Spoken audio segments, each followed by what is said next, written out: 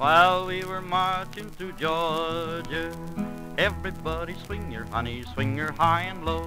The Allemande left for the old left hand, around the ring you go. A grand old right to left, walk on your heel and toe. Promenade that pretty gal to Georgia. I did say at one point that I wanted to end the Moving Through Georgia podcast, but I began to realize that I enjoyed having a podcast. So if you are still subscribed, please stay subscribed because there will be more episodes coming out soon. I'm going to work over Christmas break on a new series of episodes.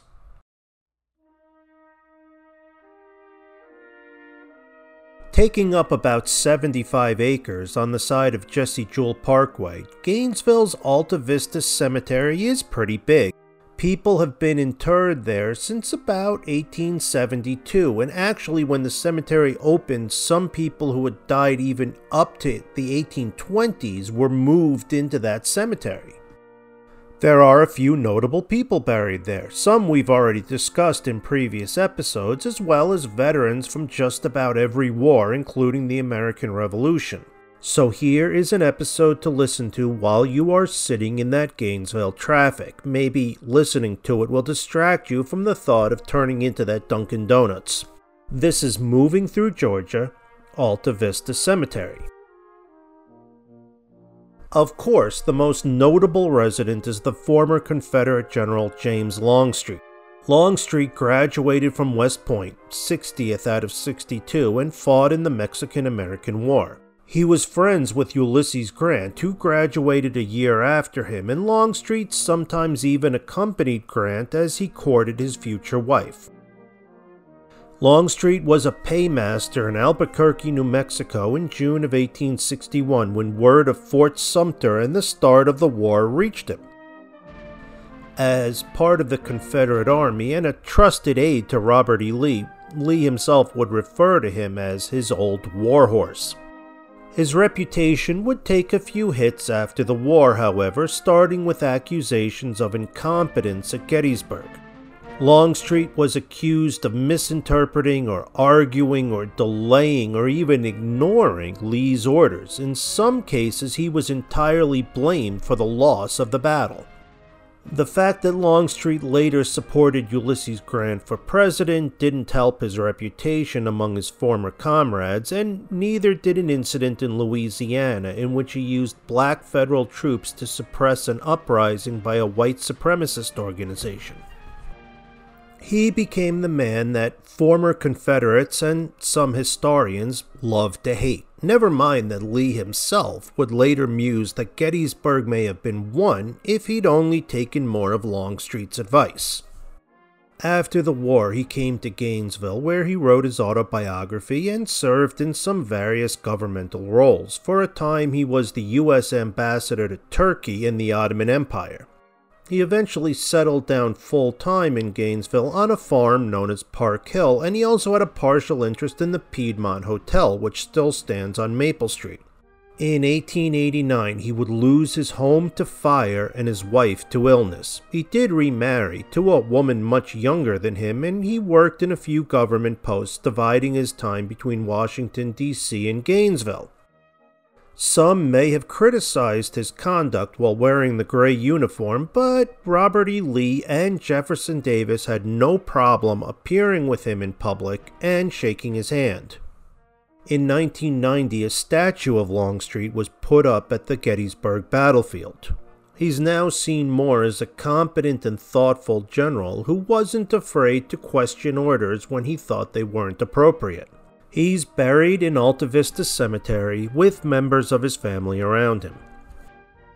Manly Lanier Carter, they called him Sonny, entered the Navy in 1974 and completed flight surgeon school.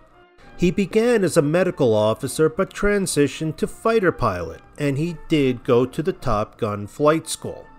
In 1989, he flew in the Space Shuttle Discovery and spent 5 days in orbit. He died in a commercial airline crash in Brunswick, Georgia in 1991. His name is engraved on the Space Mirror Memorial at Cape Canaveral and a NASA facility in which astronauts train for their missions in large tanks of water is named the Sonny Carter Neutral Buoyancy Laboratory in Houston. Maud Mooney was also known as Millie Vortex, and she would hold a rope in her teeth while spinning around.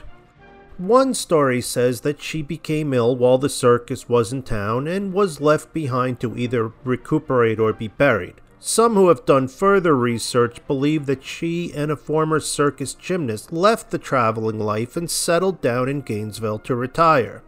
Her marker, which does have an illustration of her spinning on a rope, indicates that her final curtain was in 1942. There are some unique stones in the cemetery. B.P. Bird was a member of the Brotherhood of Locomotive Engineers, and that's marked on his stone with an engraving of a steam locomotive. Cooper Scott's stone has a cannon engraved on the front. He was part of the 1st South Carolina Infantry, and his stone remembers his memory with a bit of caution. It reads, Cooper B. Scott's obituary states that he fired the first cannon at Fort Sumter, South Carolina, at the beginning of the American Civil War. Note, it doesn't say he did it, just that his obituary says he did it. There is a Daniel Boone buried here, but not the one you're thinking of. A little house stands over the graves of twins who died at the age of 9, and a short poem describes them taking up their harps and joining the heavenly choir. A marker for crippled Jim Smith, who died in 1910, simply states that he was a chair mender in Gainesville. Richard Banks, the doctor whose name was given to Banks County, is also buried there, and you'll also find 2 former governors, James Smith and Allen Candler. And interestingly, there are 2 people who are not buried there. Harold Telford has a marker stating he was lost in the Alps in 1907. An article in the New York Times explains that Telford was a student at the University of Zurich who had mysteriously disappeared. But in an odd twist, the article implies that he may have simply returned home to Georgia. If he did, no one told his family. Joel Vandiver, possibly Joe, but the stone says Joel, has a marker, but it says there that he was lost at sea. He would have been 16 at his death in 1918.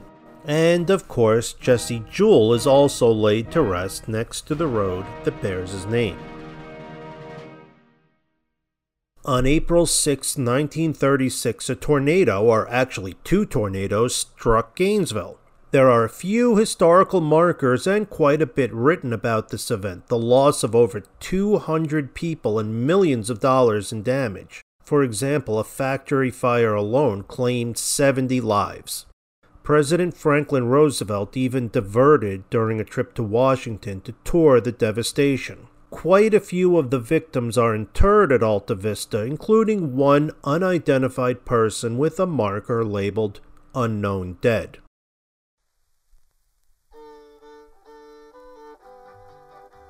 This has been a short episode, but I just want to remind you that Moving Through Georgia is a history podcast that covers mostly northeast Georgia, but we will be expanding to more of northern Georgia.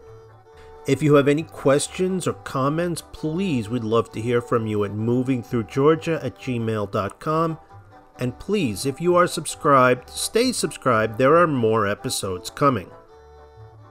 And we'll end this episode with the Ladies of the Lake, and this is one of many stories you'll hear about Lake Lanier. I can try to do that in an episode, but honestly, the best stories you'll hear about the lake and its mysteries is from a podcast called Lore. An episode in October tells the various ghost stories that are attached to Lake Lanier.